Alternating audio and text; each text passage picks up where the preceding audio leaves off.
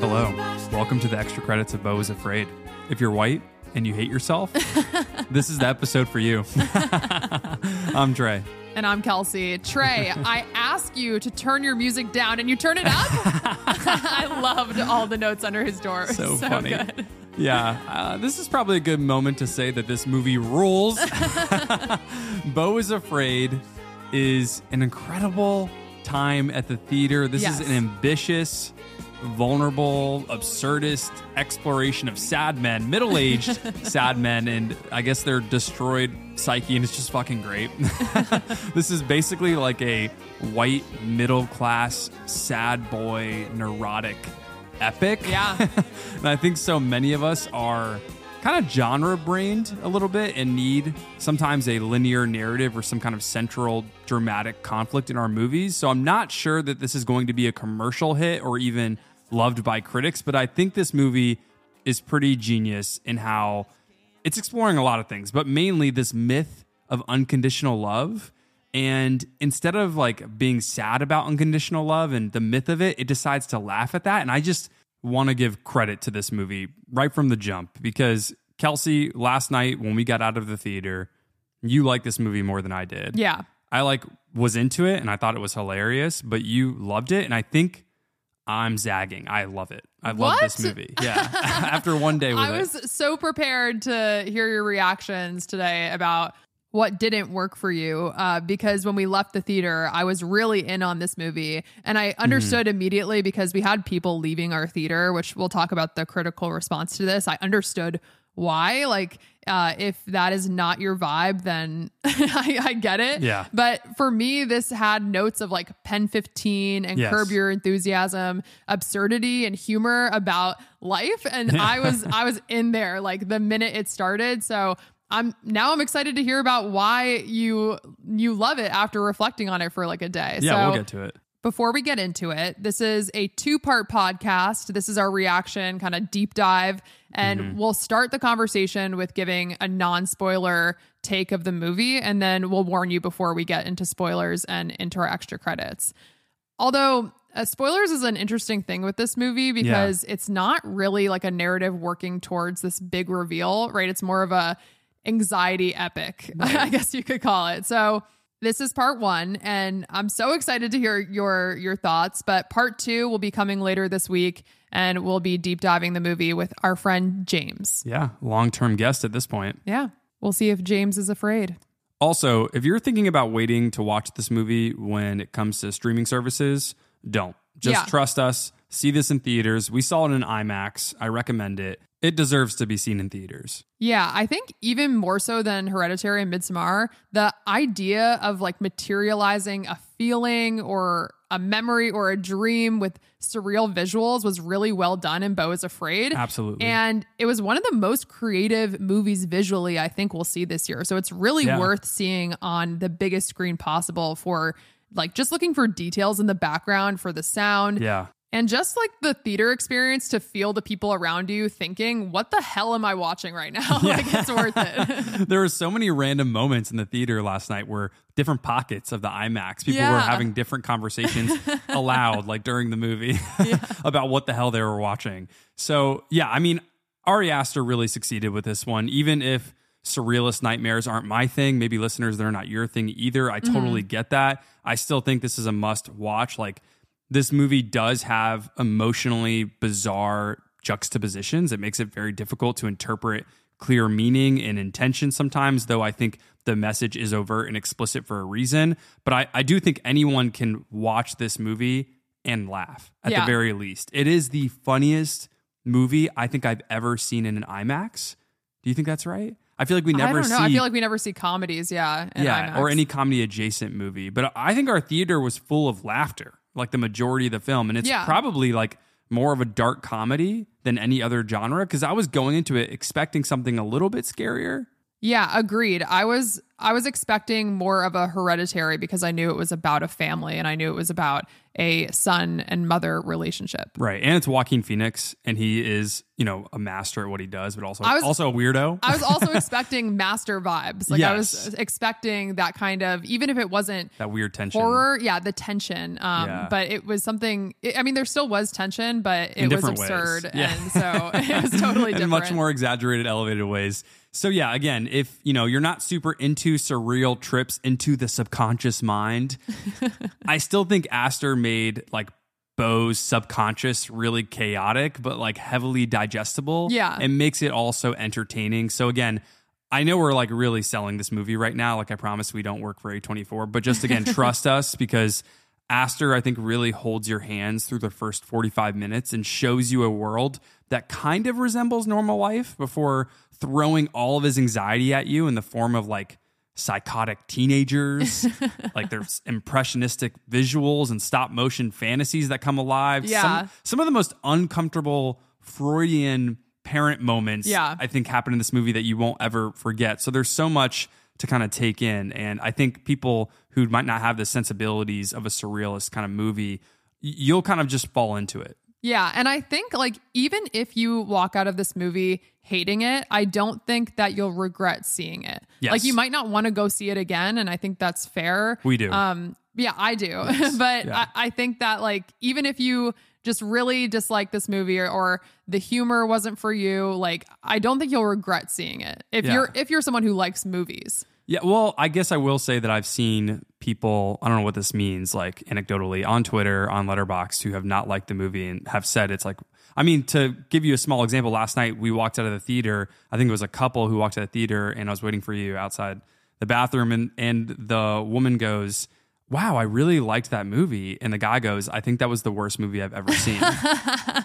And I was like, well, I think that's a good example of what the reaction to this movie is going to be like for the next few weeks. We were in a screening with another podcaster and critic, and there are a lot of critics who had this response too, but they like totally hated it. I saw their tweet after. Yeah. And it was so funny because we were, having a totally different response. So it wasn't even that they hated it, just a completely different experience. Like, people went into this movie wanting to have it explained. They want to try to explain the movie. They want to see like different hints, and they want different mysteries, almost like how Midsommar had like different images all over the walls of this kind of like the mural.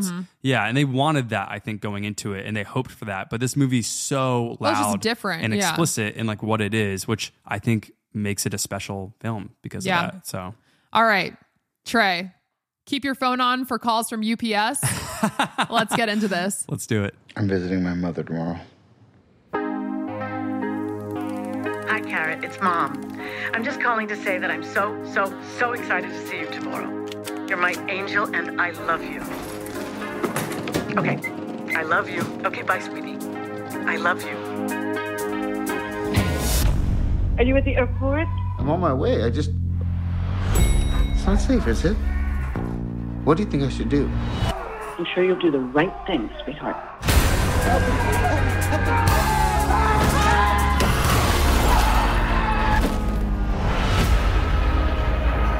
Welcome back.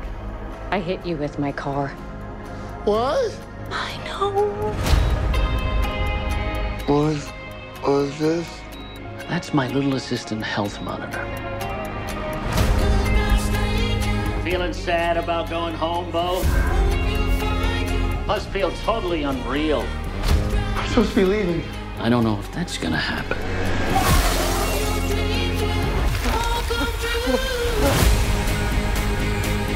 You will walk many miles. Dozens will become hundreds. Hundreds will become thousands. Your adventures will continue for years and years.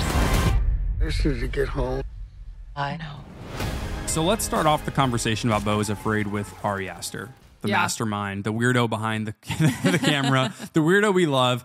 If you're a fan of Aster like us, just know he's back. This guy is as idiosyncratic as ever. I think he's in full form. He really knows how to create an atmosphere better than, I think, most directors in his cohort. I think it's really just him and Robert Eggers to me at this point who can do the surreal horror genre. I think people might want to call it elevated horror, which we're not going to talk about on this podcast. That's a debate for another show. But for people in this kind of like surrealism, horror, thriller subgenre, I think it has to be Ari Aster and Robert Eggers right now. I think a lot of people have said Ty West too, but those two to me are doing it the best. And while I love Eggers and Kelsey, The Lighthouse to me is an all-timer. Yeah, another good example of like a movie that people go into not understanding the tone. Like if you didn't have Eggers' background. That's true. The context of Eggers helps in knowing how weird that guy is, but in the best way possible. The Lighthouse is basically a comedy, and that is kind of what Beau is too. So I think Aster is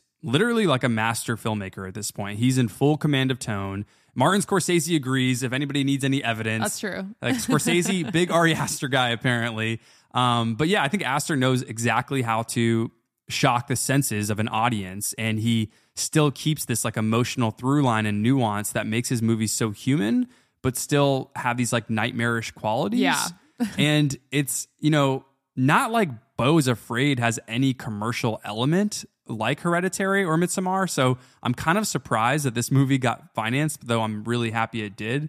Like this movie is a literal, surreal, David Lynch-like blockbuster, which is kind of a borderline death note for a studio and even a director, because American audiences aren't exactly asking for a movie like this. Sure, yeah. But I think Aster is special because he kind of gets this mini blank check after only 5 years with 3 major features. And now I think he's made 3 unforgettable films in Hereditary, Midsommar, and now Beau, which is pretty wild. Yeah, and before we get into Beau, I want to talk about his first 2 films because he has similar themes that he's exploring and questions, but he zags somewhere else. And I think it's really interesting because Ari Aster was asked in an interview, I can't remember for which movie, but are you interested in cults or like you fascinated by that? And he said he had like 10 scripts, but the 2 about cults were the ones that were picked first. Oh, wow. So it's more of an indictment on audiences. Yeah. He was like, so I guess people see that, but I don't really see that. And I think, he's more interested in the themes that show up in all 3 of these movies, which is family, like generational trauma, relationships, intimacy through the lens of cults, anxiety, absurdness, and Beau, horror, and these really unsettling stories. Like in Midsommar, he talks about it as a breakup movie that's a fairy tale.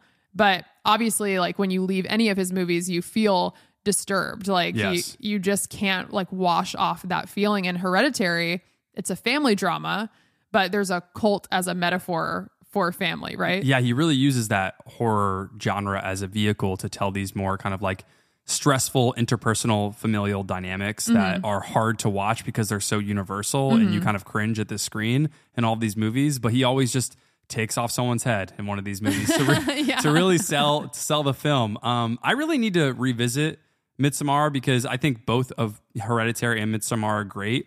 But I think after these 3 movies, it's fair to say that Ari Aster believes, like what you're saying, families as a concept are fascinating, and they're flawed. And because he's obsessed with horror movies, it's no mistake, I think, that Aster uses the family unit and relationships, or I guess you could say monogamy, as sort of constructs to unpack as horrifying ideas for the action point of his horror movies. So I like that we have a director who is deconstructing family constructs as really his MO when he makes movies. Like, we're about to talk about Damien Chazelle, or we already did, with Sean Fennessy of The Ringer, and that pod will be released soon.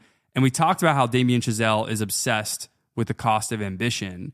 And Ari Aster has his own obsession, which I think is like this obsession with the terror of codependency, if that makes sense.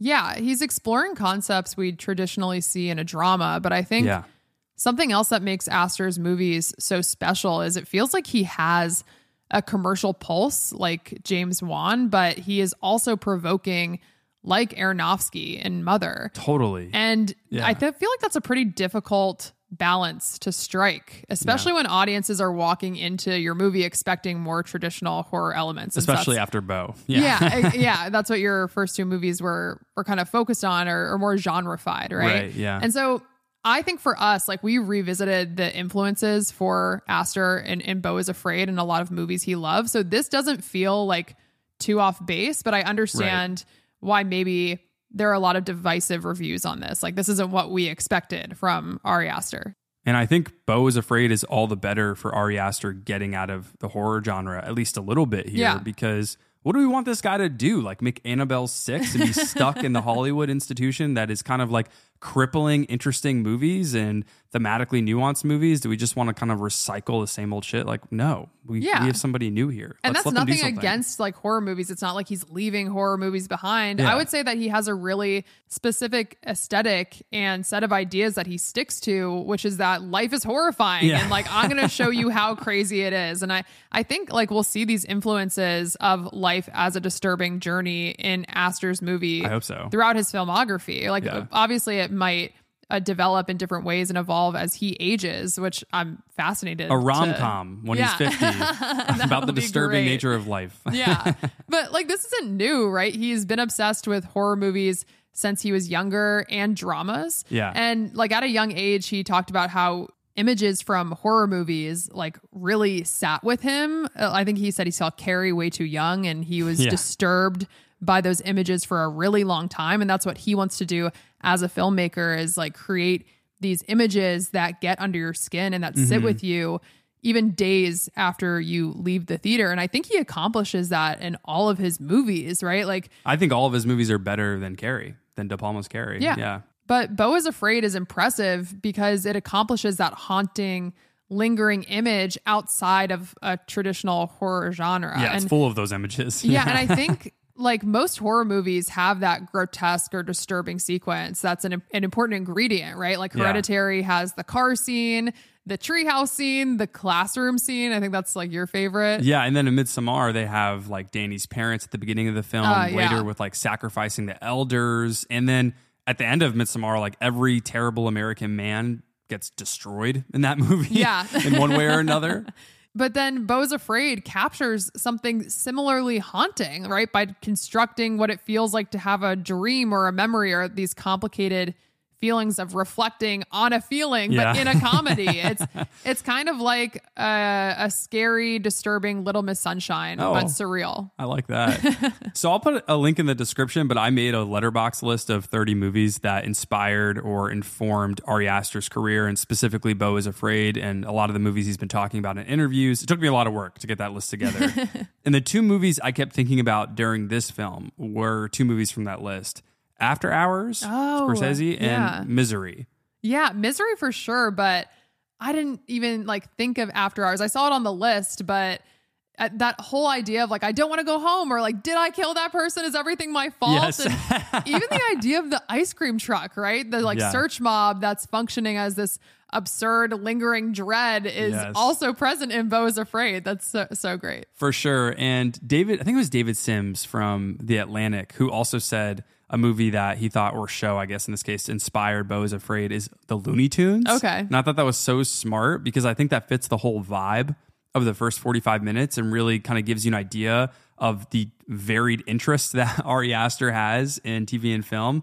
But I think because Aster has such a wide range of influences, it's important to note there is, I think, one specific that he loves, which is this like challenge of the surrealist film, the challenge of putting this vivid subconscious on screen and then using like what we've been talking about, which are these like interpersonal family dynamics that add tension to really kind of like hold all the themes he finds interesting together in these kind of profound movies sometimes, which I think makes Beau is Afraid kind of a big budget surrealist version of an Albert Brooks movie or something. But I think the biggest challenge for a lot of people with Beau is it's going to be these like surrealist tendencies that Ari Aster has, which again, I get. Like, I'm not in my David Lynch or bleak Ingmar Bergman era yet. Like, I don't know how many existential, psychological, surreal dramas I'm going to be in for in my life, because frankly, I'm a little bit easily depressed by those kinds of movies because oftentimes they're kind of nihilistic to me. Same. And I'll hang in there for a really heightened movie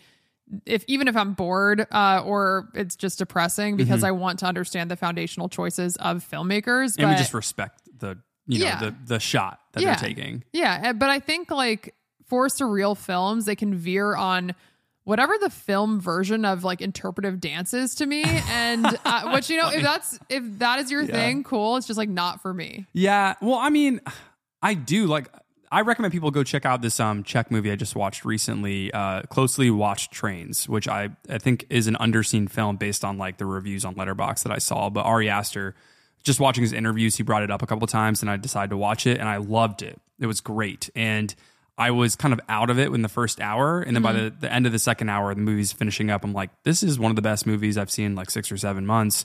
And then I tried watching another movie that inspired him, which is Songs from the Second Floor, last week, and I had to watch it in increments, and I still haven't finished it because it's so bleak and nihilistic. And I know that that's like Ari's jam, and I'm not sure like philosophically to agree with all those kind of choices in that movie. And I'm more like, maybe I'm more toward the discreet charm of the bourgeoisie, kind of like comedic satires on something more universally bad, like the wealthy, as opposed to like, what's the point of life? So maybe I haven't seen a surrealist film that interrogates a single person's mind without finding it too indulgent. Yeah. Until now, because I think Beau is Afraid is a very special movie where Ari finds humor in his own character Beau's vulnerability that I actually think is very refreshing as far as like heavily indulgent stories go. Yeah, well, it feels self-aware. Yeah, very self-aware. I think people are missing that who aren't loving the movie. I mean, there are some really good criticisms out there, people who it didn't totally click with. And I think that they are also aware that the movie is self-aware, and I'll talk about some of those later. Sure. But for the most part, the divisive reaction seems kind of unfair. So I guess ultimately, if someone is going to influence me to watch the classics in psychological trauma and also more surrealist films that let the unconscious mind go wild, honestly, it might be Ari Aster. And I've said this with Damien Chazelle a lot when it comes to movies about the cost of ambition, the cost of like toxic masculinity. But when you have directors kind of make movies that are basically gateway drugs to more important essential films from the past century, I think those directors should really be praised. And Ari is one of those people. He's really mastered like kind of combining his depressing interests with some big ideas about the self, because like sometimes he can maybe veer too much to one side, like be a little bit too depressing or a little bit too heady. But I really think with Beau is Afraid, he finds a special middle ground that is so entertaining and doesn't make you feel like shit afterwards, like a lot of surreal movies do. And I imagine that feels like an impossible task for directors like him. And I think he was just so successful with this film. Yeah. And I don't know if his movies, make you feel great. I wouldn't say that, but I think you're getting at something there that they don't make you feel awful after you see them. They make you feel disturbed, but it's haunting for a reflective reason. Yeah, there's definitely good intentions. Okay, so let's get deeper into Beau's psyche. His nightmare. Yeah, and we're going to go ahead and talk about spoilers here. So go see the movie and come back afterwards if you don't want to hear spoilers. And like we said, even if you hate this movie after, I think it's worth going to see. Yeah, 100%. We're going to see it twice. So maybe 3 times. Cool. Yeah, because we deserve more weird, absurd interpretations of the human mind, you know? Yeah. I've been thinking about this movie for like 10 years. There's a part of me that can't believe we're making this film. It's epic. Jumbo. Every detail has a detail inside of it. If you pumped a 10-year-old full of Zoloft and had him get your groceries, that's like this movie. I wanted to make a film where it feels like you've been through a life, or even through a person. I feel a great responsibility to deliver something amazing. I'm visiting my mother tomorrow. Are you expecting it to be safe? It's like a Jewish Lord of the Rings, but he's just going to his mom's house. I want to put you in the experience of being a loser. All right, so Beau is Afraid deals with similar thematic questions that Ari's other movies do, right? Yes. It just has a different tone. So it's more of a dark comedy about family, generational trauma, anxiety, guilt, dread, anger, the small things. Yeah. And also like this myth that you are told about who you are and that you have about your life that you kind of break down as you begin to like live out your life more and more. Except for Beau, he breaks out of his shell at 49 years old. Yes. Yeah. Tough. Story of America. But yeah, well, I'll get to that. Yeah. But tonally, I think like even though Ari Aster described it as a dark comedy. Again, I think that if people aren't plugged in like us about film news, they might expect to see a horror movie, right? Absolutely. And I noticed our theater kind of struggling at times to make sense of what they are watching, because this guy is like putting his life on screen. I mean, Ari, I guess we could, think about, but more so like Beau, right? Mm-hmm.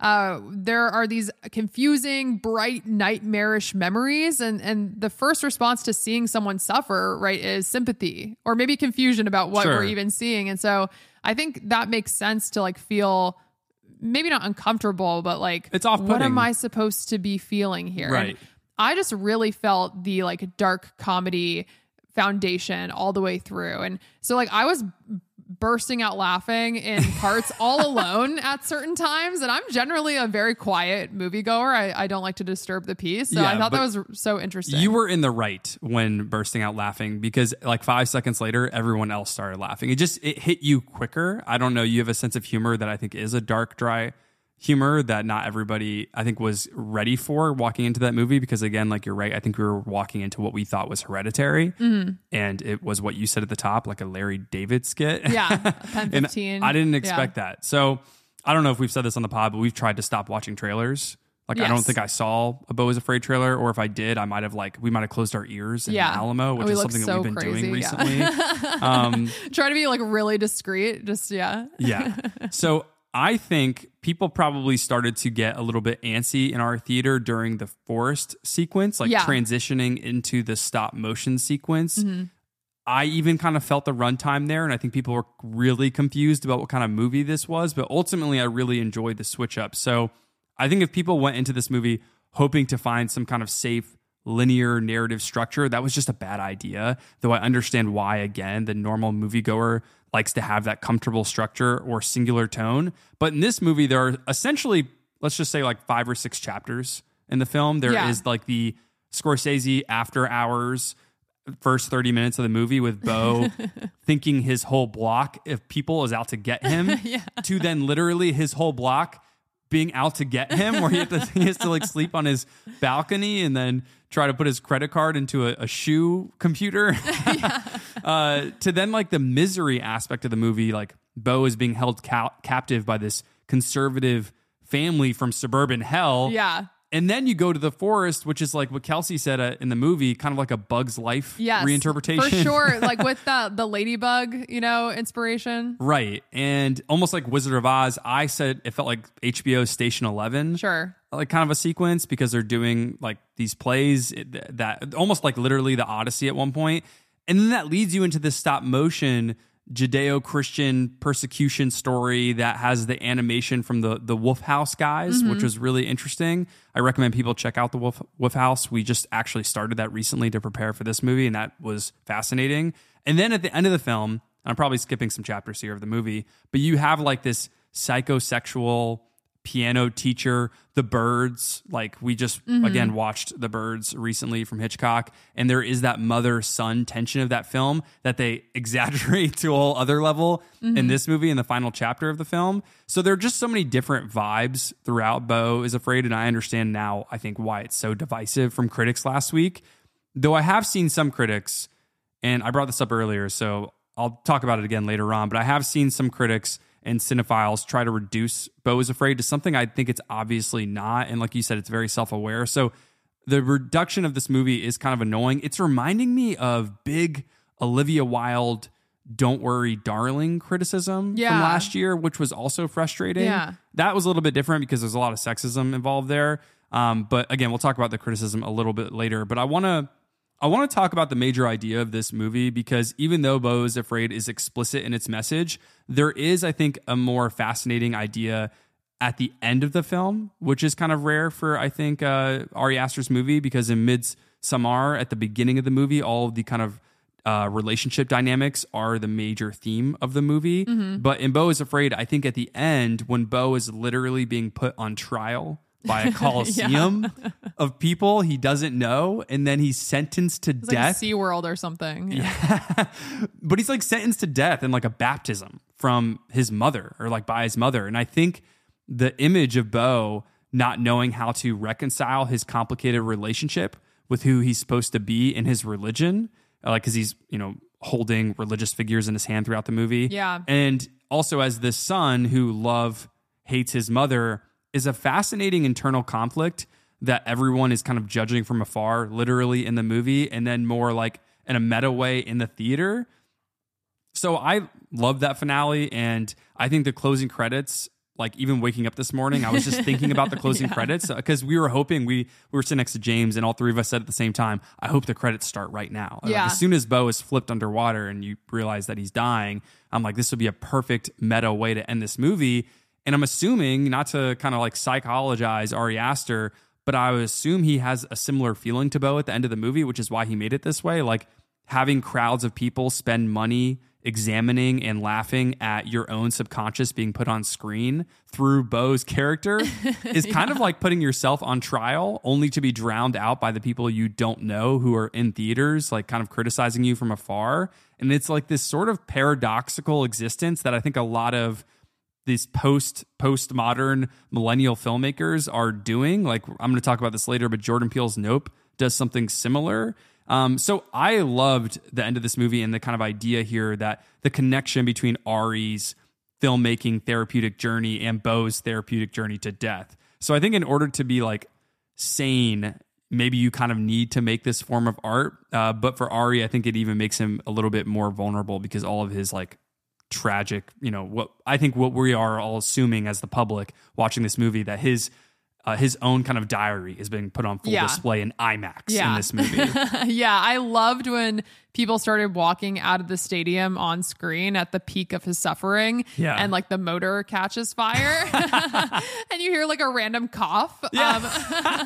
That's what I'm saying. Yeah, it's hilarious. I also wrote down that it reminded me of like the Star Wars Senate for some reason. That's awesome. Yeah. I mean, people literally left our screening. So watching people leave the Coliseum. Yeah, like midway through. Yeah, but that's what made it so funny. It's almost like he knew people were going to walk out. Sure. Like he must have seen, I don't know, maybe that was like, I hope we can have him on the pod one day because I would love to ask him like, what made you do that? Did you hear people walking out of Midsommar or Hereditary? Because seeing multiple people walk out of a $20 plus $20+ ticket at the AMC IMAX, which isn't a great IMAX to watch this movie at, to then like only stay for the movie halfway, and then to see at the end of the film that Ari Aster is kind of making fun of the people who left his movie halfway, or making fun of himself. I can't tell. But again, just going back to the major ideas of this movie, to be super transparent, I do think Aster actually paints a clear through line for all of his films, like what Kelsey was saying earlier, through Beau, which from listening to him in interviews, this movie seems to be his most personal film. So I think it's fine to like investigate it as maybe showing the through line of his three films. So I think Aster is kind of exploring this idea of unconditional versus conditional love. I think it's very explicit at the end of this film. Yeah, the therapist says it when he comes out. Well, it's a recording of him, but I love when he just like comes out of the bathroom casual. Yeah. And then he's like, pull up the records of October 13th, 2018. Yeah. And so, Beau says in the like recording that he loved his mom, but when he didn't give love back, like he felt guilty. And he was like, conditional. Yeah, that's the transactional part of love that I think Ari Aster is fascinated by. And I think by the end of Beau, that there's actually kind of a statement there, for lack of a better word, that all love is sort of conditional, and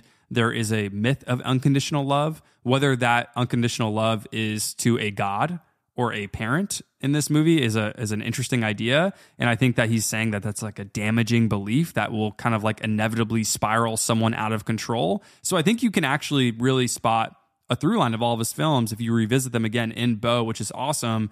So I love this idea of exploring the lies of unconditional love with the family unit in Hereditary, monogamy or relationships in Midsommar, and now parents and religion and Beau is Afraid. And I actually think the theme he's best at interrogating is codependency, which is what I brought up earlier. Which I didn't use that. I have never used that word with his movies, but when you said it, when we walked out, that made a lot of sense. Well, because he does the son and mom so well in Hereditary, and then I actually think he does it the best of all three of his movies with Dani and her boyfriend in Midsommar. And like Beau and his mother is great in this movie, but I almost think there's so much going on that for some reason Midsommar, it hits. The scariest part of Midsommar is the first 45 minutes, I think, before they even get to Sweden and the craziness takes off. But I do think he deconstructs codependency like someone who maybe has been through seriously bad breakups or has complicated relationships with his parents and religion. So I think he actually has a ton of insight to offer in that arena.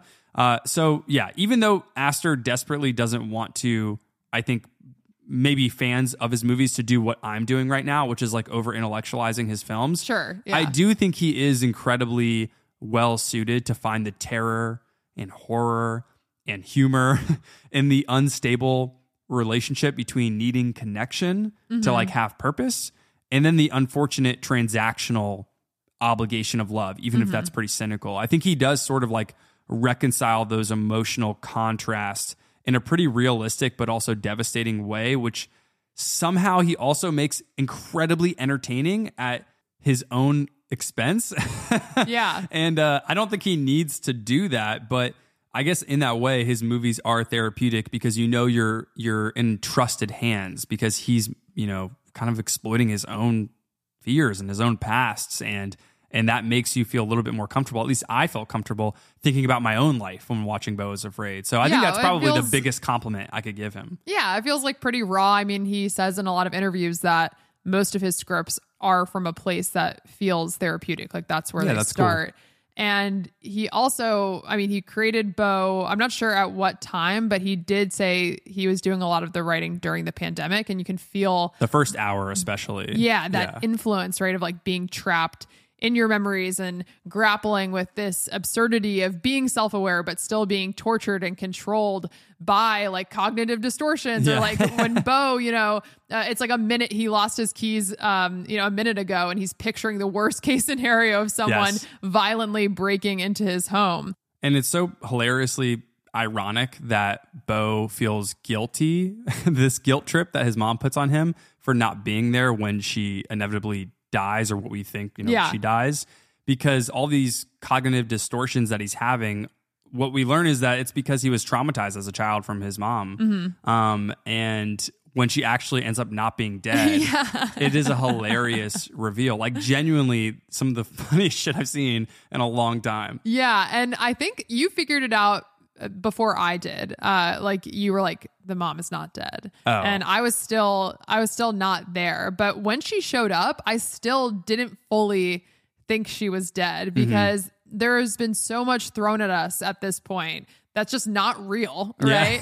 And it basically functions like as a representation of his feelings of being trapped or lost or like a fleeting connection, right? He's like in the suburban hell house, right? With a surgeon. And I don't know if she's like a CEO or something, but she has to go to a shareholders meeting. I don't know. And he's able to fast forward on the TV, like where he is. Like all of that is kind of like, wait, am I trusting the character too much here? What's going on? So, but I think her being alive is also an absurd representation of a parent testing their child. Absolutely. So he essentially like pulls off a plot twist that in itself isn't fully real because it's all functioning as like this manifestation of Beau's anxieties the whole movie. So it's so funny. I guess that would be like the biggest spoiler that someone could tell someone is that she's not really dead, but it doesn't matter because all of this is just like absurd. Right. But I think when Beau chokes his mom at the end, like that's when we're supposed to understand this kind of tangled web of what it feels like to reflect on something that you feel like you also might depend on, like family, or even just the idea of what family should mean to you. And it's so interesting because a lot of people were saying, I don't think there's a message in Beau is Afraid. And I think like this is kind of where it is. It's just a lot thrown at you, like, and it's a huge journey to get here. Yeah. Or people at the very least think the message isn't that profound. Okay. Yeah. But I think again, that's like Midsommar head. That's YouTube explained head, like looking for mysteries that are smarter than you, people thinking that they're smarter than a movie. I hate that shit. We're going to talk about it a little bit later. Yeah. But I really liked the scene with the mom having her monologue and the therapist just like sitting there smiling. And then Beau, ultimately choking her, because we get like whiplash here where we have sympathy and understanding for his mom who wasn't loved by her parents and now like continues this cycle of emotional abuse. But Beau is also angry and so repressed that he just acts out of violence when his mom tells him that she hates him. Right. And then, of course, like he immediately lets go and regrets doing that because this is all he's ever known and he loves his mom, and, whatever like love means, I guess, to anyone, but this movie, he thinks, like, should I be grateful? And she gave up this life to raise me. And then the therapist, at the beginning of the movie writes like guilty, right? At the very beginning in the opening scene. I forgot about that. Yeah. So this whole scene is just like a materialized idea of wrestling with all of that, and how absurd and sad that all is kind of great to me in this like really funny ending. Yeah. And it's much more, I think what people got a little bit confused about, which is fair, like I've been saying, which is that the first hour of the movie feels grounded, and the last hour and 15 minutes, it's still absurd, but yes. Well, I feel like in a way where we've seen this before. As soon as Beau enters his home and he is now having like sex in his mom's room with his like childhood, I guess, person he sort of liked from the cruise line. Yeah. I think the movie enters into like full literary mode where it's just like all symbolism and nothing is grounded or literal anymore. You could tell me that Beau could wake up in his, even though Ari Aster would never do that for his ending, but wake up in his apartment and he just like forgot to make his flight. Yeah. Like, cause that's, I think, where the movie's going. He doesn't give us that, which I love, but I think a lot of people I almost weirdly think people would have been satisfied at the end of this movie if, as soon as he flipped his boat and he was drowning and everybody was watching him drown, if he would have just woke up on his couch. Even though that would have made the movie so much worse. I think people were so used to a more linear, like it was structure. all a dream. Yeah, exactly. It would have been Inception for people. I mean, I think people would definitely like hate that ending because of it's all a dream. But I think the genius of like Ari Aster's Beau is Afraid is that he is kind of exploring a dreamy like thought sequence that people have every day. Absolutely. just walking around too. In the background. Because there's not a lot of language for people to sort through their shit, basically. And so this idea of like an epic that someone goes through and feeling anxious and trapped, or like hit by a blurry memory of a vacation, or like a Tuesday night, that like Beau kind of goes through, and relying on these stories to find connection and reflect through that forest sequence, the like Wizard of Oz trippy Bug's Life. Yeah, I love the Bug's Life. I just love I love that it's like this epic of anxiety and feeling trapped, but then also like, okay, we feel connection or seen by this because Beau stands up and he's like, that's my story. That's me. Yeah, when he's like the older version. Yeah, which I love because it's just like, Kelsey was the only person who busts out laughing when the three sons come and hug like Beau. Yeah. When he's like, my darlings, my loves. And then if you watch Joaquin Phoenix in the scene, it took me a second after Kelsey laughed where I was like, oh, this is a comedic bit for him. And it took me like a good 5-10 seconds to actually laugh, but when Kelsey initially laughed, I was like, Kelsey, people are like sad in this scene, you're laughing out loud right now. But everyone was very serious. By the end of the scene, people were laughing genuinely because it was hilarious.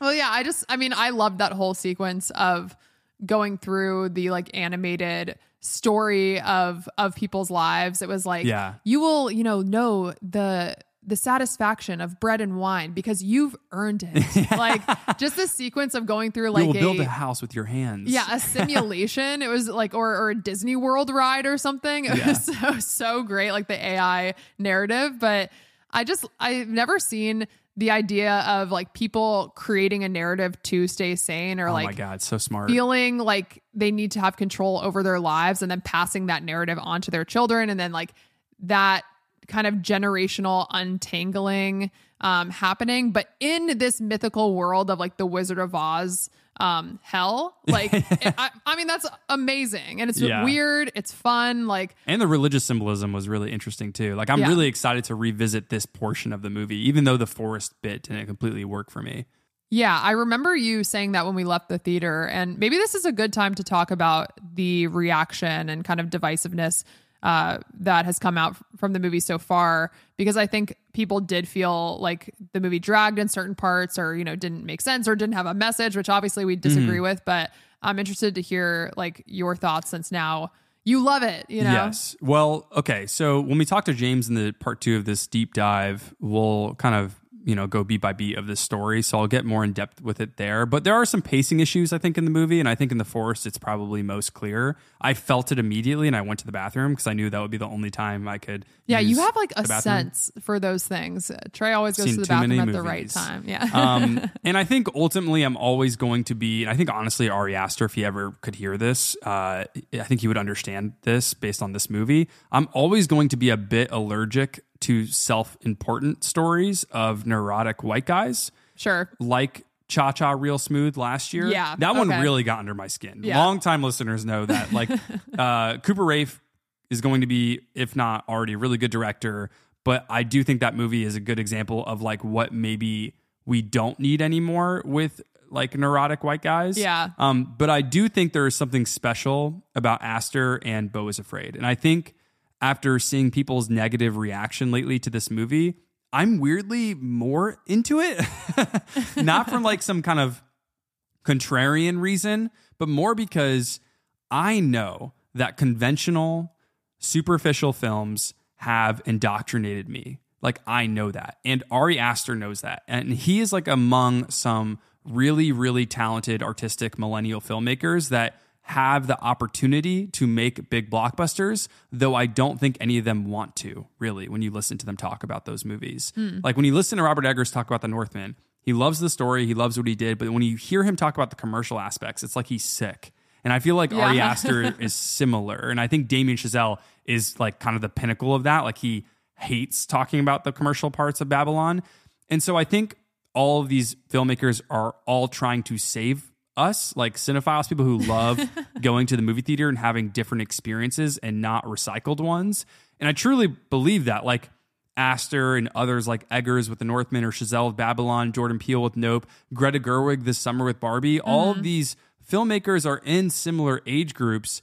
And I'm not convinced any of these people like themselves for making overly expensive, big swing movies. Yeah, nor you can do I feel think that they feel complicated about it in their interviews. Yeah, I also don't think they like when people are saying things like, wow, you took a big swing here, because that's shorthand for you're not going to get another job after this movie, which is incredibly rude.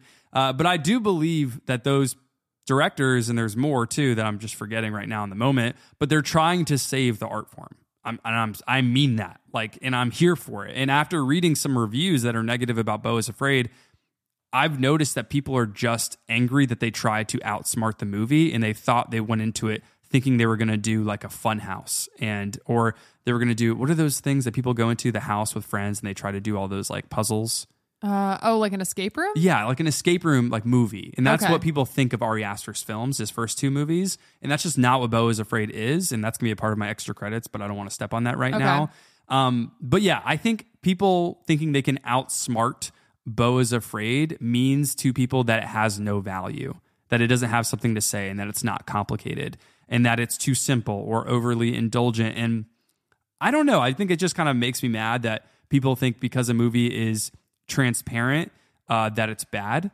And I think there are like actual legitimate film critics who have made very convincing arguments about like pacing issues or parts of the movie that maybe he spent too much time on that are less interesting, or maybe not being connected emotionally to the Beau character as much as they'd want to.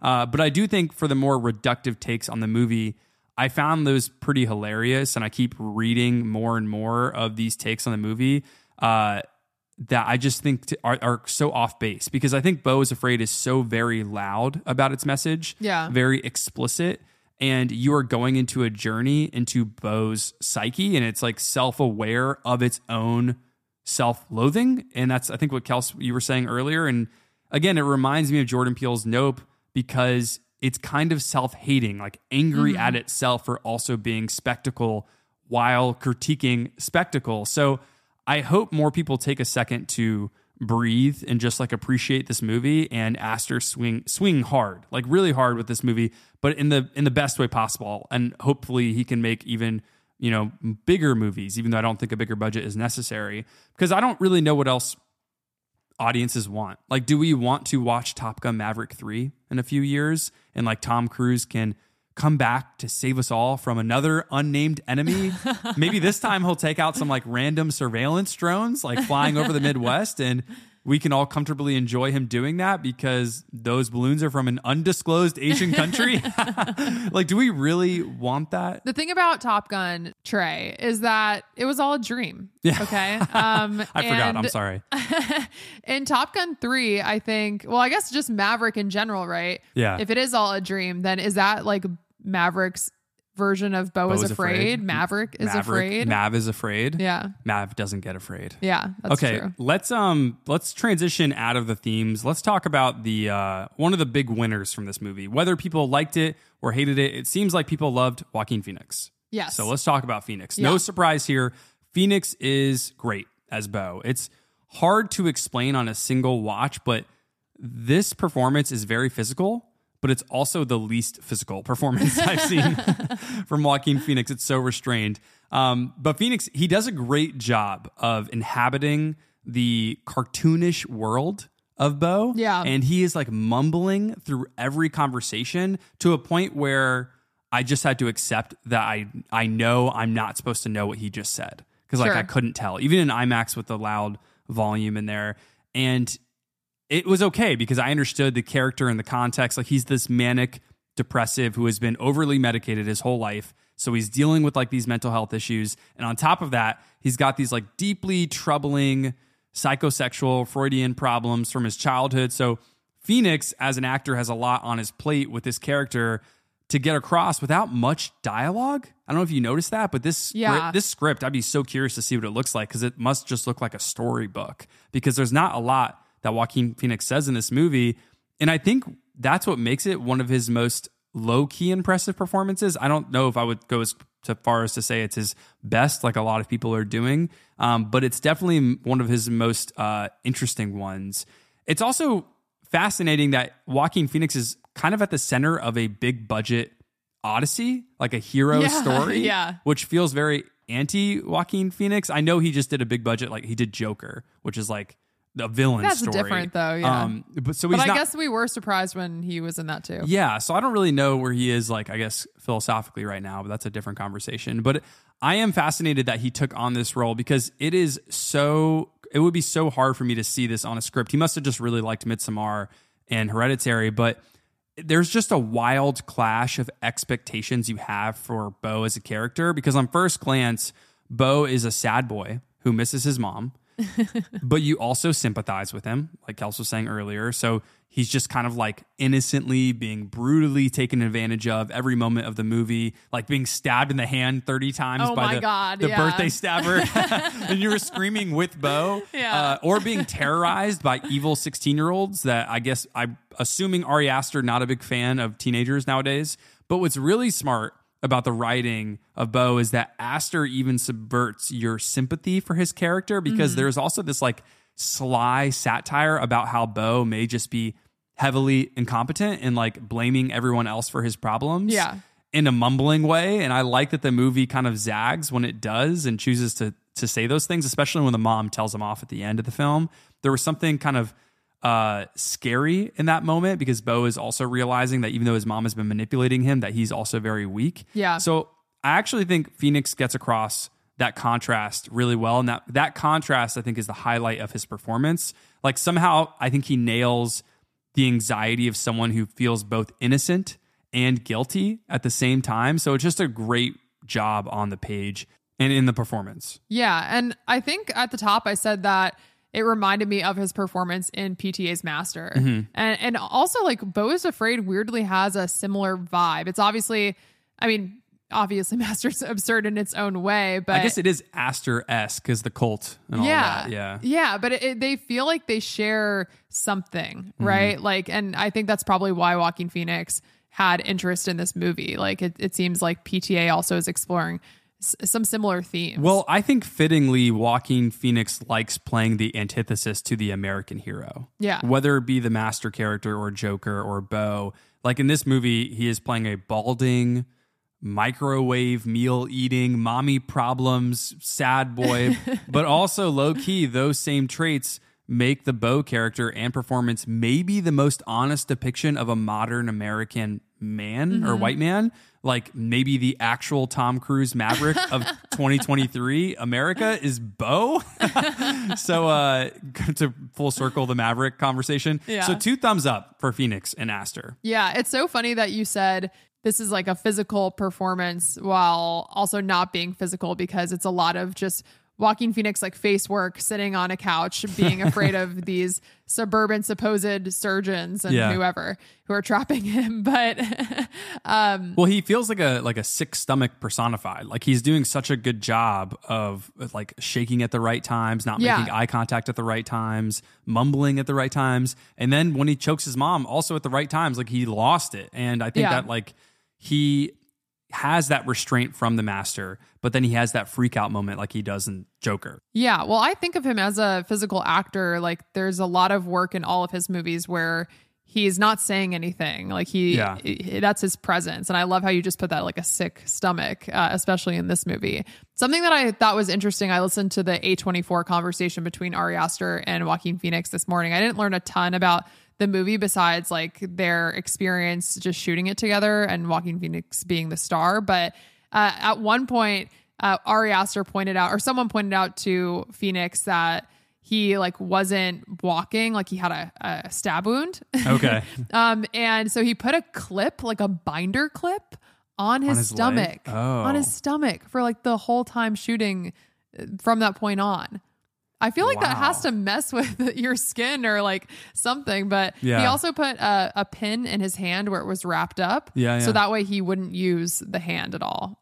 Because he said that he was bothered when sometimes people have like a cast or something and they use a hand. I mean, it doesn't sound that bad. Give me 2 binder clips for $1 million. I'm in. That's true. Yeah. And just while we're on cast, I want to shout out Parker Posey, who we just talked about in Scream 3 in our ranking of Scream. Yeah, that was a fun pod. We are on the Scream 3 hive. Yes. And also Parker Posey. Yeah. I also liked Amy Ryan as Grace, which I think many people from our age group are going to know as Michael Scott's girlfriend, wife. I'm not sure. Fiance? From The Office. Who knows? Yeah. All of the above. So I loved how she was just helping out Beau when she could throughout that Stop sequence. Incriminating yourself. Yeah. Channel 78. Oh, man. Also, big spoiler. If you've been around listening to the pod this long, this is actually the kind of biggest spoiler that's not in the trailer, is that a UPS driver calls Beau to tell, or I guess Beau calls his mom to tell him he can't make the flight. A UPS driver picks up the phone. The name, you can recognize the sound of the voice. Yeah. And you turned to me, I think you said, who is this? James turned to me, said, who is this? And then as soon as they show the UPS driver on the news, it's Bill Hader. Yeah, with his back to the screen. Yeah. Low-key great press for Barry in its final season right now on HBO, true. which is not a show we've ever watched, maybe. I think. No, we started it. Okay. I remember liking it. Yeah, I think I liked it more than you. Yeah, we only got through a few episodes, but people loved that show, so we got to check that out. But it was great free press. I also love the scene where he's like calling him, and we don't know it's him yet, but they're on the phone. He's like, so maybe this isn't your mom though. Like, he's like, do you have the right number? Wait, like who called who? And he's like, no, I have this number saved. And they're like, okay, well, like just call again and we'll see. And then when he hangs up and it shows everywhere he's called, it's like mom, therapist, mom, movie phone. What was movie phone? Well, that's just like an old, I think, isn't that the website people used to buy tickets on, like old Fandango? Okay. Yeah, but I love when he just hits the mom contact again and he's like, oh, okay. Yeah. Sorry, man. He says it immediately. He doesn't say, okay. He just goes, sorry, man. It's so good. So funny. Okay, so let's get to our extra credits. You want to go first? Yeah. My extra credit is the idea that the mom owns a surveillance company. Oh my God. So smart. Such good writing. I just think it's such a funny way to talk about how the presence of your childhood looms over like everything that you do. Yes.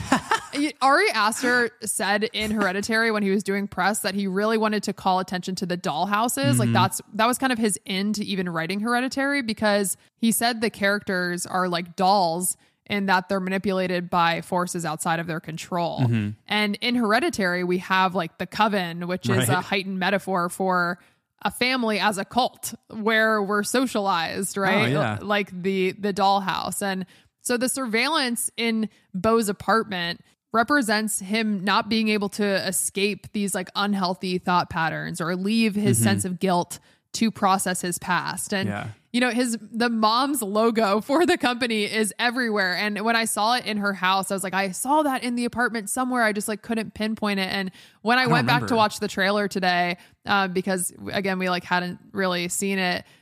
It was on the microwave. What? When he puts in, what is it, like the Hawaiian Irish microwavable meal?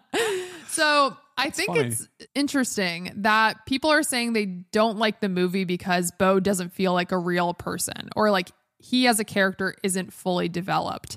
But I think we are getting a limited version of a person, right? Like we're going down this rabbit hole of his fears, anxiety, and trauma that's all kind of lingering in his mind. It's sort of like, I guess with the surveillance metaphor that I'm talking about for my extra credit, it's kind of like a ghost in a way that you have from your past, even if you're not conscious of it. And so I appreciated Beau's character, not because he's this fully realized character, but because he kind of is this representation of vulnerability, of absurdity, that people are like walking around this world kind of hiding their fear all the time. That's why it's funny like that Beau is openly afraid. And Ari Aster's talked about this a lot. He's interested in the idea that we spend like a lot of our time and in our lives trying to stop thinking about how vulnerable we are. Like we keep avoiding that.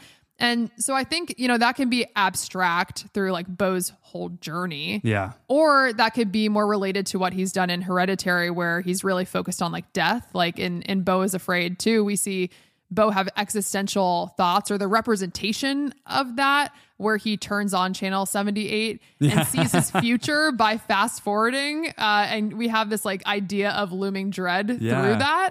And so I just really liked the different layers of like the surveillance system and childhood looming over you and controlling a lot of like decisions or thought patterns that you have if you're not dealing with them. And that's similar to Hereditary and like the dollhouse that Ari Aster is trying to do, because his version of that here is the mom and like the parenting and how he was raised, having a hand in everything from his therapist to the building that I think she owns, or at least just has the surveillance. Seems like she owns the block. Yeah. And then also we understand at the end that the supposed surgeon, the suburban house from hell that he's being trapped in, that guy is actually her employee, right? We see his face in the many faces that make up Mona's face, which is one of the best images in the whole movie. Funniest part of the movie, I think, maybe, honestly. So good. I love the surveillance system as an extra credit, because I think it's going to be, I think you're right, I think it's going to be the thing that we think this movie deserves the most recognition for, because it has so many different layers and it's such a powerful metaphor, because it's really obvious that the movie deserves to be revisited when you see Beau going through this timeline, almost like this hall of fame of his life at his mother's home, of all these photos from him in his childhood. A literal timeline. We weirdly never see pictures of Beau when he's like 25. It's just like when he's 12 and when he's 49. And then when he sees his older self, when he has those 3 sons or whatever. Yeah. But when he sees that kind of like timeline of himself, of the different pictures of him, like in those pharmaceutical drug commercials or the pimple face commercials or whatever, or the pictures of him and his mom. He's like an ad kid. Yeah. Hollywood child. Yeah. When you're seeing those photos lined up, you start to realize that, okay, Mona acts as this like mother figure who is overwhelming Beau from a very young age, but also she like is representing an institution that's trying to control Beau. He's trying to sedate him through. Yeah. Like just parenting in general as this idea of dictating decisions, and then that informs who you are. Yeah, and sedation, like trying to make the correlation between being like overly medicated and this like parent and this like low income housing, public housing situation Beau is in. Like all of these kind of like small symbols of the way that his life is being controlled and he doesn't have much agency is a real struggle. So that's a great extra credit. Mine is much more simple. Okay. I think Beau is Afraid is basically, I'm going to boil it down to a big FU from Ari Aster to all of the annoying elevated horror critics out there. And I mean that in a few ways, because the movie feels like a middle finger to a few different groups. First, to the people who are trying to project a pretentious quality to Aster's work, from Hereditary to Midsommar, and also a middle finger to the people who are so obsessed with both of his movies that they need everything explained. And they want to try to figure it out deeply, which I am guilty of. So I want to give extra credit to Beau is Afraid for basically being about Ari Aster spilling his guts out for the audience, but in the most straightforward way possible that is highly entertaining, because this movie could have been called Beau is Afraid, explained. Like an explained article. Yeah, or explained YouTube video. And I think that would have been kind of hilarious in the marketing for this movie if they would have done that. So I think Beau deserves more recognition because Ari Aster swings hard, and then he destroys kind of like blockbuster movie conventions. And movies do not get enough credit for that. Like, this is an IMAX movie with a giant penis monster. Sure. And people who don't like this movie are saying, Beau's trauma isn't that deep. Or, isn't this movie just the Odyssey, but with a sad man? Like, yeah, that's the point. It is hilarious and insane and how self-aware it is. And Aster, I think, deserves credit for getting this movie made because, again, if he just joined the Conjuring universe, it would suck. We would just get the most superficial, recycled movies forever. So I think that we're all a little bit conditioned, much like Beau, to stick up for conventional storytelling. And the divisive reaction to this movie proves the purpose of why Beau is Afraid is kind of an essential text for us right now in 2023. Like, what kind of movie are people looking for? Are they looking for the same old thing, or are they looking to be provoked a little bit? Yeah, I will say that there are some critics and just people who are saying, like, this movie's not for me, but I respect it. That's the take. And and I think that's like, I'm all in for that because, like I said, I like this more than you immediately because I really like this kind of like humor. So I was already kind of like in on it before I even like figured out what was happening in the end.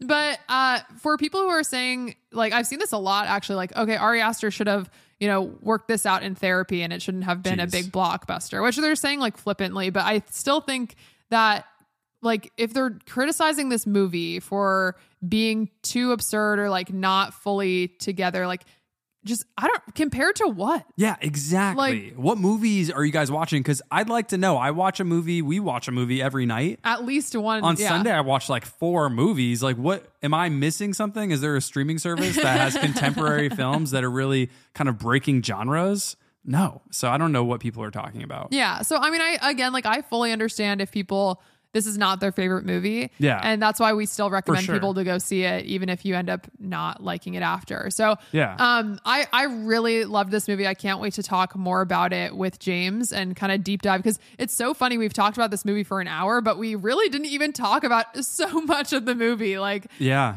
I mean, I just mentioned the penis monster. We didn't talk about it at all. Yeah, like or the water, dreams / nightmares / memories. Yes, or I mean, I don't want to step on some things. They're going to be exciting for next episode. Okay, well, that was the extra credits of Beau is Afraid. We have a deep dive coming out tomorrow with our guy James, or Friday, and we have a conversation with 1001's writer-director, A.V. Rockwell, later this week. We also have a Succession episode coming Sunday, and we'll have a pod out Monday next week for that. And then Sean Fennessy from The Ringer came on to talk about Damien Chazelle's movies, and that'll be out soon. Also, don't forget to follow our podcast on Spotify and Apple. Shoot us 5 stars, please. We're an independent show, and we appreciate your support. Yes. Let us know what you like about our show in the Apple reviews. Yeah, and we have our 100th episode coming up, and so we're going to read some really nice reviews that we've gotten lately. Thank you to our listeners. Super kind. Yeah. And we're going to be dropping a mailbag for that, too, which we'll be announcing on the pod soon. Your questions. Yeah, we have some updates on our show that we want to talk to listeners about for this past few months, what we've been doing on the show, and also